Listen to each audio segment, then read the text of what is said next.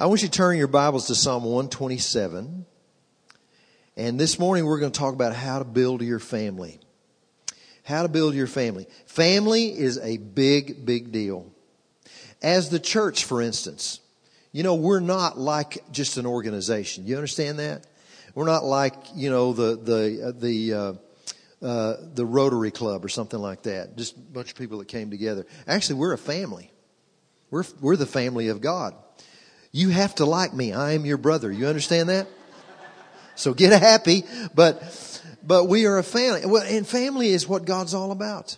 He created people because He wanted a family.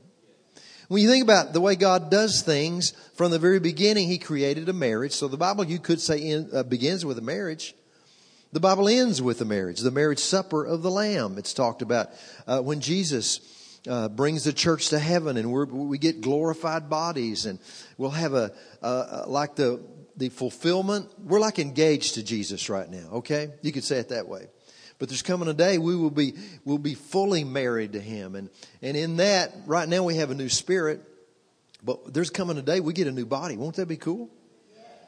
And we'll be all. Can you imagine? Because you know, as you hang on the earth for a while, things begin to go downhill. I can't wait. I get abs back. Glorified body. You'll be the best looking you've ever been. And that's real hope for the future when you look in the mirror this morning. But anyway, so we begin with the marriage, end with the marriage, and all in between the pages of the Bible is a family story. And this family is very dysfunctional. But we all fit in there. And we're a family. So understanding family helps us understand how God thinks. And understand this about family. God, say it this way. Life is not all about the stuff you accumulate. Life is about relationships.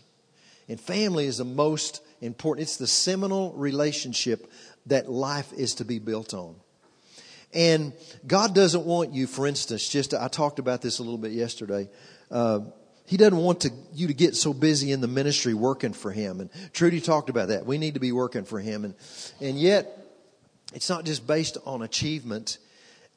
And it's not based on how many people you reach.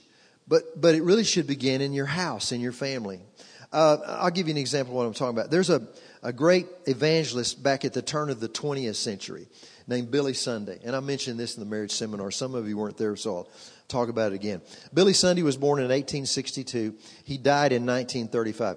He was a professional baseball player that got saved and had a life-transforming event with Jesus Christ and began to preach. He's like the Billy Graham of the day. This is before mass media. This is before TV. And Billy Sunday did all these crusades. And it is said that he reached over 100 million people heard him preach. And he shook the hands of, that's what they did back in those days. Everybody that got saved, he shook their hand. And he shook the hands of over 1 million people personally. So he had a great impact in the world. He was, I read a little bit about him. He's a real fiery preacher. He was a lot of fun to listen to. So he drew people. And he had all these quotes, these great quotes. And I'll give you one of Billy Sunday's quotes that's pretty cool. He said this: "Your reputation is what people say about you, but your character is what God and your wife know about you." That ought to be in the Bible. But on his deathbed, so sad. This was his quote. I quote Billy Sunday on his deathbed. "I have 2 sons in hell today. If I had it to do all over again, I would give up the world and win my sons." He was sad at the end of his life. I don't think he's saying that I wouldn't have obeyed God. I think he's saying maybe I was too busy thinking about everybody else when I should have put a little more time in on my house, on my family. Because God does not want to use you up at the expense of your family, okay? I'm focusing you on what's important in life. So you got to understand that family was designed as a seminal relationship where people are married, produce kids. And I'll tell you one thing about little kids. They help you as an adult. Because little kids will help you keep it real in life. Little kids help you from getting kind of religious and weird, and because they're so real. They'll just say anything. They'll tell you what they're thinking. We have a granddaughter that tells you what she's thinking. Her name is Bo. And Bo her last name is Blunt like ours. And that is so fitting for her because she is so blunt. Like one day she was smaller a couple of years ago, and I'm holding Bo. And Bo says this, I think she was 4. She says, "Your name is Papa, a.k.a. Yellow Teeth." And I went out and got my teeth cleaned after that. His kids just tell you what they're thinking. Isn't that something? So Psalm 127, let's look at this psalm because the Jews believe that this is like the blueprint for biblically building your family. Psalm 127. And Psalm 127 is a part of Psalms 120 to Psalm 134. And these are Psalms, if you read it in your Bible. The beginning part of each one of these Psalms says a song of ascents, right? Is that what your Bible says?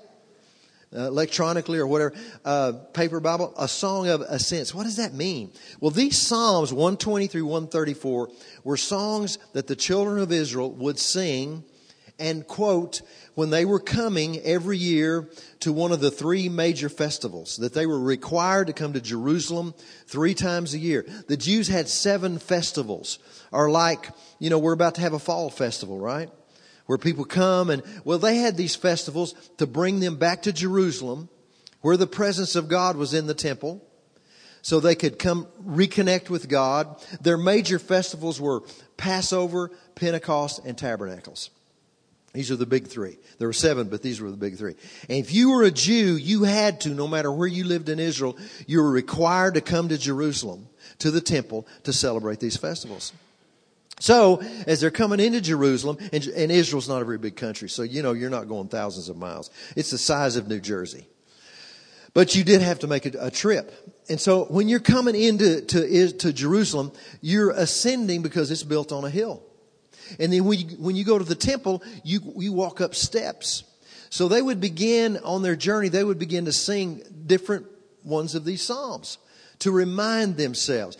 For instance, one of the psalms says, "I was glad when they said unto me, let us go to the house of the Lord." Now the house of the Lord is now not in Jerusalem anymore. You understand? And the house of the Lord, really, we could say it's the church, and it is. But yet even more profound is the house of the Lord is you.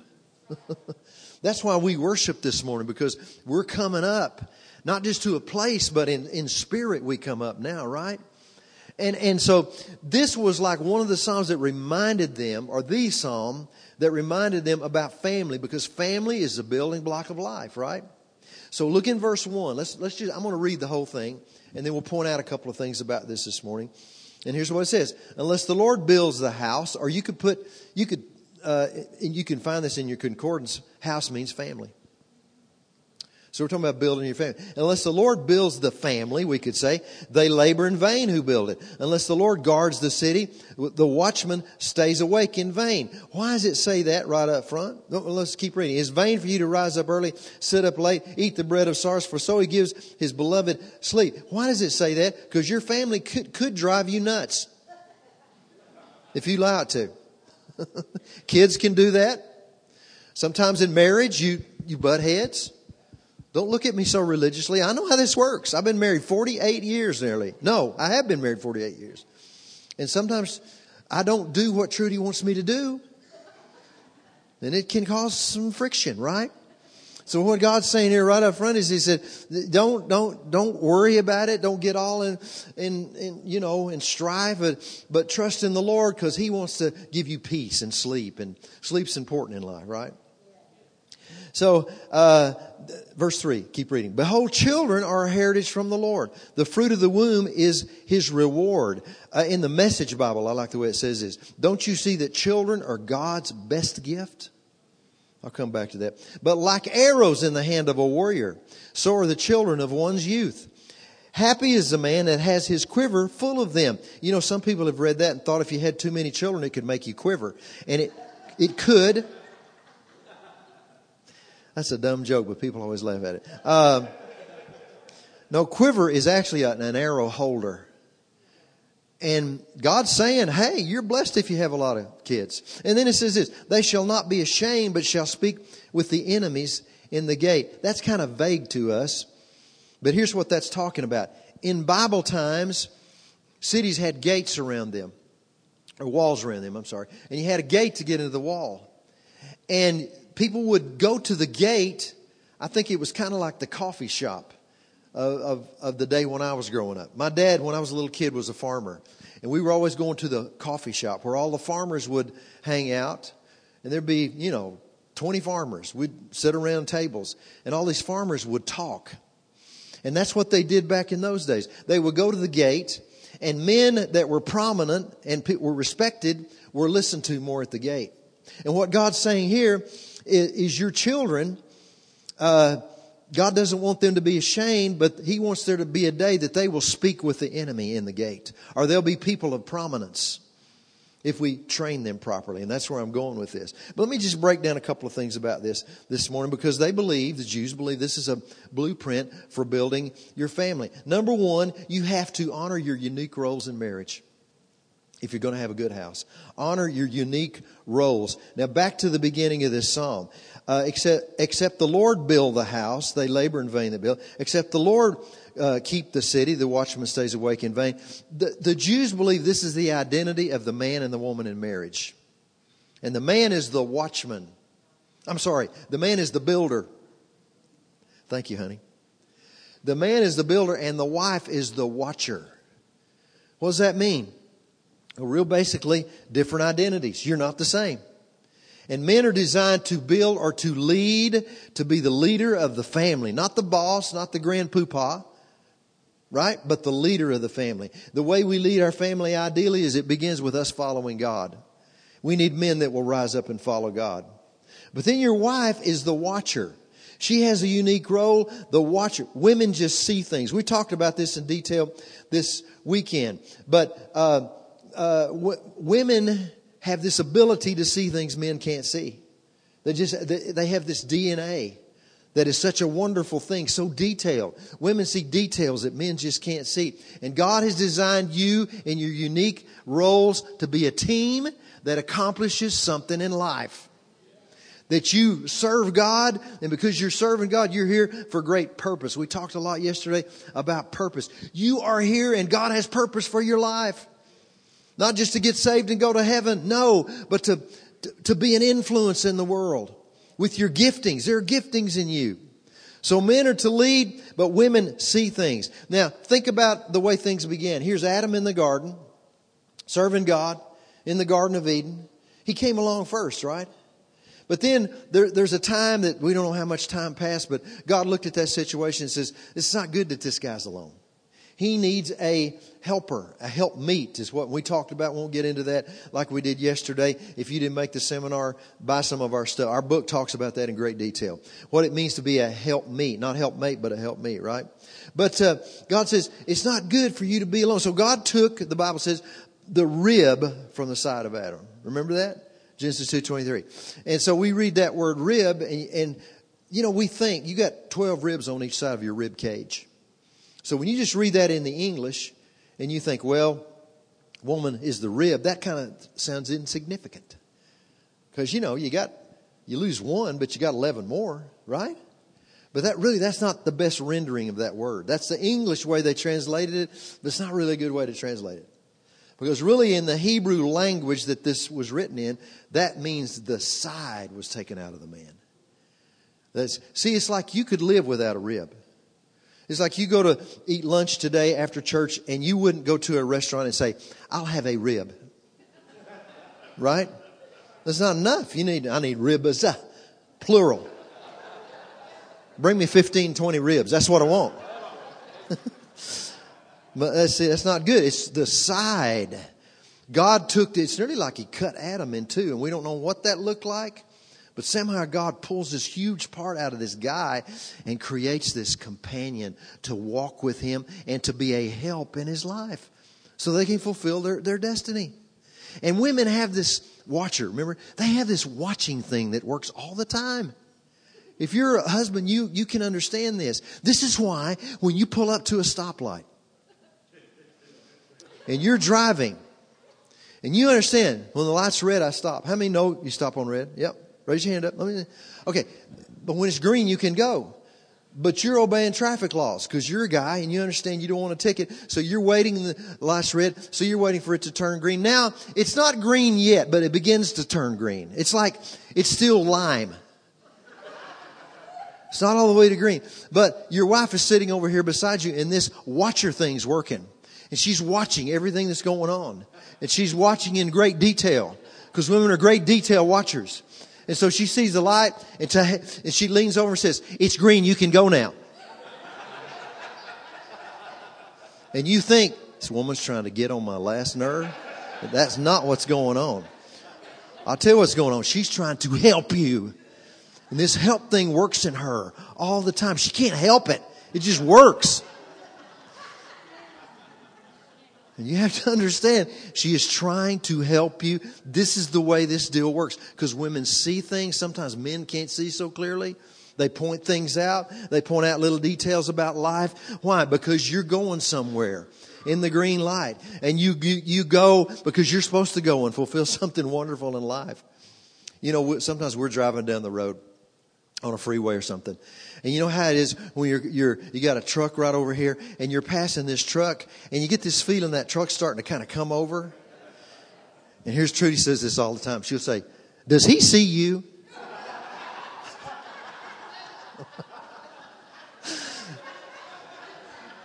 And I've analyzed that. Honey, I don't know. I don't know what the man's thinking. I don't know. She wants to help. So write this down. She wants to help me. And we need to honor that. Because the builder and the watcher. Now let's talk about, look at verse 3. Let's get into this. It says, "Behold, the children are the heritage from the Lord. And the fruit of the womb is his reward. His best gift." Remember I said that? "Like arrows in the hand of a warrior, so are the children of one's youth. Happy is the man that has his quiver full of them." Actually, that word quiver in the original language is an interesting word. Not just like an arrow holder, but it means house of study. This is talking about children that are in the house of study. Happy is the man that has his children in the house of study. Or, here's the truth, they're learning about God when they're little. And if you want to have a happy life, talk to your little kids about Jesus. And talk to your little grandkids about Jesus. And get into their world with Jesus, right? It says that you won't be ashamed, but shall speak with the enemies in the gate. Happy is the man. You know, this tells you the importance of men being involved in training children. I'm going to say that again. We need men involved in training children. You know, I was involved in children's ministry, and it's not like I had a dream to get into that. It just kind of presented itself to me. In fact, I knew I was called in the ministry. I had in my heart, I was called to do some things. And I met this guy that was in kids ministry and liked him. We became friends. And so he had this kids ministry and I thought, well, I'll just help him for a while until the day comes when I'll do what God's called me to do. And that's just the way I looked at it. But that wasn't the right way to look at it. In fact, that marked my life forever. And now the strongest part of my ministry is what I'm telling you right now. I like to teach on marriage. And I see the value of it. And I'll continue to do that. Trudy and I do that all the time. We do that together. But I'll tell you the truth. Sometimes I'm teaching on marriage and I get kind of frustrated because I think I'm throwing this stuff out and I don't know if these people are going to do it. Because they think a certain way. And sometimes when people are grown, it's hard to change their thinking. I'm just being honest with you. And so sometimes I'm thinking, man, I don't think you're getting this and I just want to leave. Because if you're not going to pay attention to this, my last name's Blunt. Can I get to the point? But here's the deal about little kids.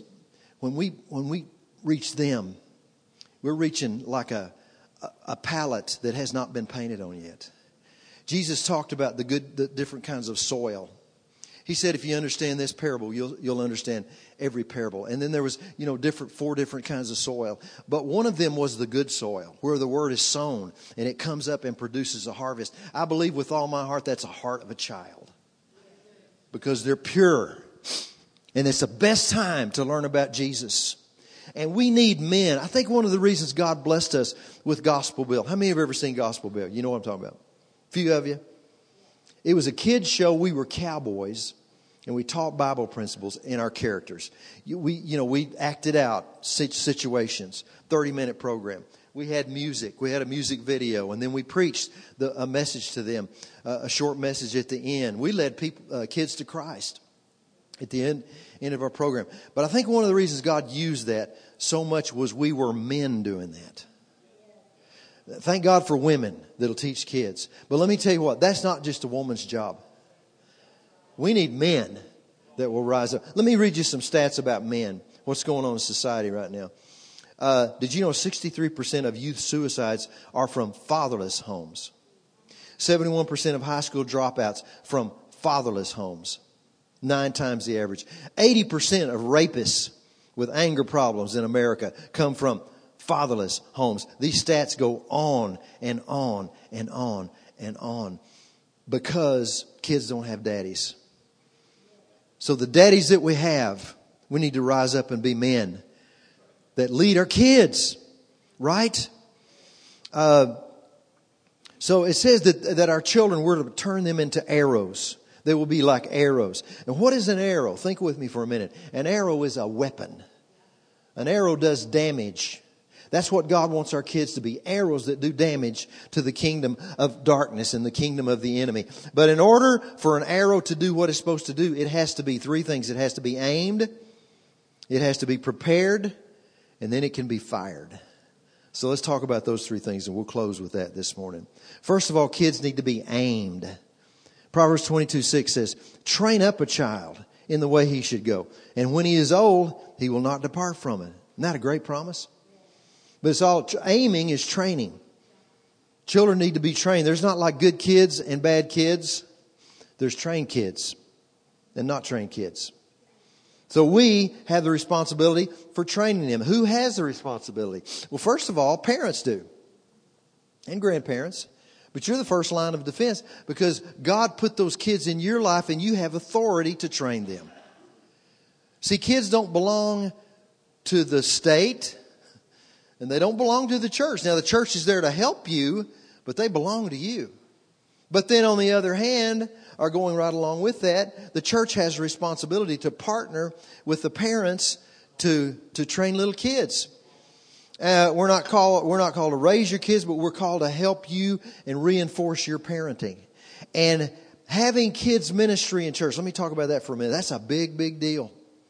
If your church is going to fulfill what you're called to do, I tell pastors this all the time. You have to have a viable children's ministry that does 2 things. It's sharp, and it's a place that kids love to come to, but it's a part where they learn the Word of God. And it's a big, big deal if we're going to draw the people that we need. God's designed it that way. You know, I read this survey not long ago on the reasons new people choose a church. And you may not think about it this morning, but there are people all over this part. What county is this? Gwinnett County. And they are desperate this morning. And they need help. And they're looking for God. And one of the best things we can do to bring them into the church is have a place for their kids. Listen to this. These are a survey of the top 4 reasons people choose a church today. Number 1 is because of doctrine. Isn't that interesting? People are looking for truth even though they don't know maybe what it looks like. But inherently they want truth. Isn't that the way we are? We don't want to live a lie. We want the truth. There's so much vagueness out there right now. You know, in our society, in our politics and everything that's going on. But people want truth. They want right truth. Number 2 reason people choose a church, kids ministry. Number 2, kids ministry. Number 3 is the music and the worship. Because we're living in a time when people are hungry to connect with God one-on-one. Isn't that beautiful? Wasn't the worship good this morning? Man, I walked in and I saw this is sharp and it looks good and they do it well. They didn't just come up here and have a jam session. You notice that? They practiced those songs. They knew where they were going. They were confident about it. It was well presented. There was smoke. Hallelujah. I'm all right, smoke. Come on. Make it look good. That's right. People are looking for connecting worship. They want to find God, and worship is the way we connect with God. The Holy Spirit begins to move. And then number 4 is a pastor. But kids ministry is a big deal. Because here's what happens. When you draw little kids, when you make a place for little kids, they'll come, but they bring people with them. They're called parents.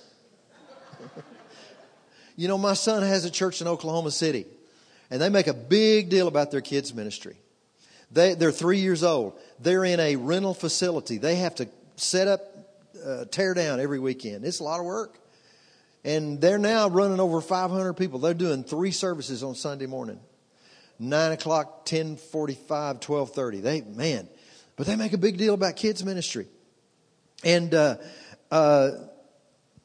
so there's a couple, just one story. There's this couple, real sharp couple that we met recently. And this guy and his wife, this guy is in the oil and gas business, and his wife is an attorney. If you looked at them, you really wouldn't think that. They don't look like they're that smart, but they are, apparently. Real sharp people, really quiet, under the surface. But they told us this story. They were in a denominational church, but they were hungry for more, and they weren't satisfied with the church.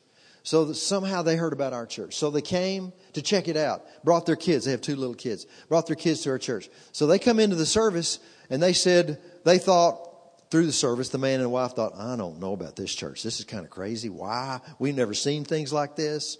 Not sure this is for us. So they go pick their kids up. The next weekend, they're going to check out another church. But their kids begin to put pressure on them. You know, kids can do that. They said, no, we want to go back to that church. They love children's church. We call it Boomtown. We want to go back to Boomtown. So they brought them back.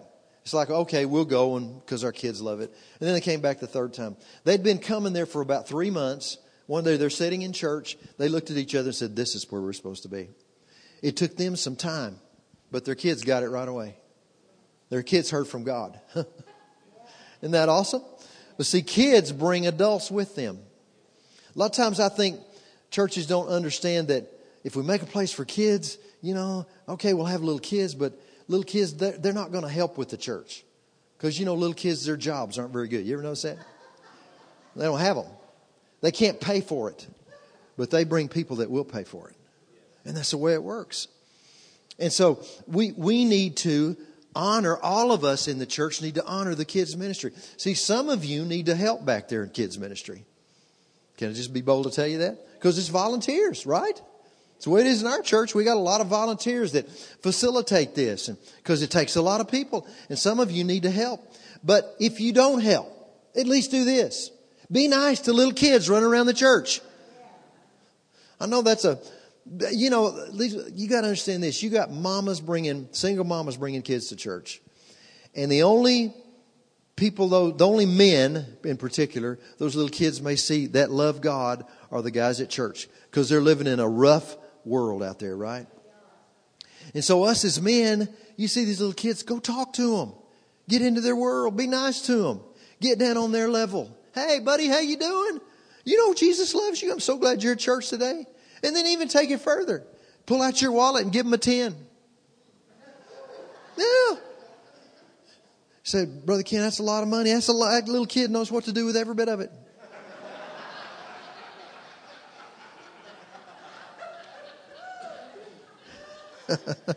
We need to all have a vision for the next generation.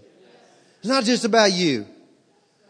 There's coming a day you're going to check out. You won't be here anymore. All the stuff you did is going to be gone. You can't take your stuff with you. You never ever notice that? Nothing. You say, well, I got a Mercedes. God don't care. I mean, it's fine. You have whatever you got. If you have a big house, that's great. You can't take it with you. But you can take your relationships. You can take your family relationships. And got to understand this. What we leave behind, we have to leave in the next generation. Billy Sunday saw that. The older I get, I see that more and more. That I want my son and my daughter to carry on what we taught them as little kids. Put it in their kids. Put it in their grandkids. Because God, it wasn't just about serving you, although it was all about you, right? But it's about you serving. It's about saving you so you can be a blessing. And you can leave something behind because of your influence for Christ. It's a big deal. I have a Jewish proverb here I want to read you. If we do not indelibly imprint the Word of God, Jews say this. This is so powerful. If we do not indelibly imprint the Word of God, deep within the bones of our children. We are one generation away from extinction. Did you get that? Isn't that powerful? The Jews also say this. They believe your true love for God is defined by how much you train your children about them. So we need to aim our kids. We need to prepare our kids. See, Jesus wants to come into their life. Arrows have to be prepared. My son-in-law is a bow hunter in Oklahoma. And every year when deer season is about to start, he spends a whole Saturday getting his arrows ready. Because they have to be prepared if they're going to go where they're supposed to go and get that deer. He's got to make sure they're straight. The feathers have got to be just right. The point has got to, the arrowhead has got to be just right. And this is what this is talking about. First of all, our kids need Jesus when they're little. Mark chapter 10, verse 13. Turn there with me. You know, Jesus ministered to kids a lot. And I don't hear this preached on much. But I'm preaching it, okay? Mark 10:13. Then they brought little children to him that he might touch them. But the disciples, we could say maybe that's his, that's the disciples. You could say maybe the church rebuked those who brought them. Wow. And you read on and Jesus got upset when they didn't get this. Because he wanted to touch little children. What does that mean? Jesus wants to come into to the life of a person when they're young. Kids can be saved when they're little. They can meet Jesus. Now they're meeting Jesus on his level or on a very elementary level. They're little kids. Their mind's not developed. As they grow, they'll have to get to know Jesus on a different mental level. Nevertheless, I believe when Jesus comes into to the life of a person when they're young, something's planted in them. No matter what happens in their life, they'll never get away from that. Happened to me. I was a little 11-year-old boy in a Sunday school class one day. And I remember when the farmer that was teaching our class, reading out of a quarterly, anybody ever heard of quarterlies? Said, he's talking about prayer. His name was Bobby Sizemore. He says, boys, prayer is talking to God. And you don't have to be in church to talk to God. I talk to God on my tractor or on my combine when I'm working. Because God's everywhere. And he said this, if you ever get in trouble, God's with you right where you are. Wow. I got in trouble. And God used that to call me. I remembered that guy's words. And I got saved when I was 11 years old. I got away from God, but God brought me back because somebody invested in me when I was little. It's a big deal. Children are a big part of the end time move of God. You know, the world population right now is over 7 billion people. Over 2 billion, or almost 1/3 of the world, is under the age of 15 years old. In Africa, 50% of the nation of Africa are kids under the age of 15. Isn't that amazing? I believe a lot of the end time move of God is going to be kids. And kids can know Jesus at their level. I remember one night we were... back in the day, 20 plus years ago, we used to do, Gospel Bill, Willie George's ministry. We would do the kids ministry for big conventions. And back in the 80s and 90s, some of these conventions were huge. Like Kenneth Hagin and Kenneth Copeland, we did their conventions. And Kenneth Hagin's convention in the summer called Camp Meeting would run 10,000 people. You guys probably went to that, didn't you? It was big, wasn't it? And we did kids ministry. They'd have 3 services a day, but we would do the kids ministry 3 services a day. In other words, we had kids 6 to 12, and we'd have as many as 1,300 kids at one time. You didn't hear what I just said. 1,300 kids in one room, like a sea of children. And like, wow, they're loud and I remember one time we were looking out of the curtain as they're coming in, Trudy and I and another guy that worked with us. And all these kids are coming in, they just roar, and we thought about what we were about to do. And Trudy leans over and says, you know what, these kids don't know it, but they could take us over if they wanted to. Remember that? And this guy says, oh dear God, don't even say that. Chills just ran up. A lot of kids, man. But we're ministering to these kids. So anyway, one night we were doing a Gospel Bill show for them, me and Willie George, and I was playing my character. He's playing Gospel Bill. We had a backdrop of an old West town. This was Kenneth Copeland's meeting. I think there were probably 800 kids, small crowd that night. And so I led them in a song at one part of the service, a worship song. And I don't know, it's just like we're singing, and it's like you could sense God was moving, you know. It was really cool. His presence, you know, God's presence sometimes manifests itself, right? So I got done with my song, and I walked behind our little stage deal, and Willie walks out as Gospel Bill. But here's the deal. He walks out, and he didn't say a word, and he probably stood there in front of those kids for 30 minutes, and you could hear, for 30 seconds. I'm sorry. Thank you, honey. Not 30 minutes. 30 seconds. 30 minutes is impossible. 30 seconds. And you could hear a pin drop. Those kids were not saying a word. It's like a hush fell on that room. And he stood there, and in 30 seconds, he says, "Boys and girls, can't you sense Jesus is with us tonight?" And I was backstage, and it was awesome. Well, the next morning, I can't remember how we closed the service, but the next morning I'm walking, because I've got the morning session by myself with all those kids. So I'm walking across this area, and this lady begins yelling at me, "Hey, Nicodemus, hey!" And I'm thinking, okay, well, weird, I don't know. But she can't. So I said, "Yes." She says, "Oh my goodness." She was all excited. "Wow, praise the Lord." She had a little boy with her. Isn't that awesome? Awesome. So praise God. And finally I said, what are you talking about, ma'am?" She said, "My son told me what happened last night." I said, "Yeah?" She said, "Yeah." I said, you led in a worship song and you left?" I said, "Yeah." "Oh, yeah." And then Gospel Bill came out? "Yeah." And said he just stood there and said, "Can't you sense Jesus is with us?" I said, "Oh, yeah." It was powerful. Powerful moment. She said, "Well, my little boy is 8 years old, and he was sitting about halfway back." She said that when Gospel Bill stood there and said that, he saw Jesus walk around from behind the stage. Jesus walked behind Gospel Bill and folded his arms and smiled and shook his head. All little kids. And then he dropped his arms and walked back around the stage. I said, "Really?" That little boy had a vision of Jesus. Now, I'm not saying that, our goal is to get kids to see Jesus, but what I'm saying is Jesus does special things. And sometimes it's in the world of a child. And we need to teach them it's a big deal. Lord, I thank you for your presence right now. You sense his presence now? I do too. Lord, we love you and we thank you. We pray for the children of this church right now. And I'm led to pray for protection and safety for them. And Lord, keep our kids from the evils of this world. Things that might go on in their lives. Protect them against predators that are out there. Lord, protect them out in the world. We pray in Jesus' name. Keep them. And Lord, we also pray for those that are to come to this church. I'm seeing that in my spirit right now. There are many that are supposed to come here.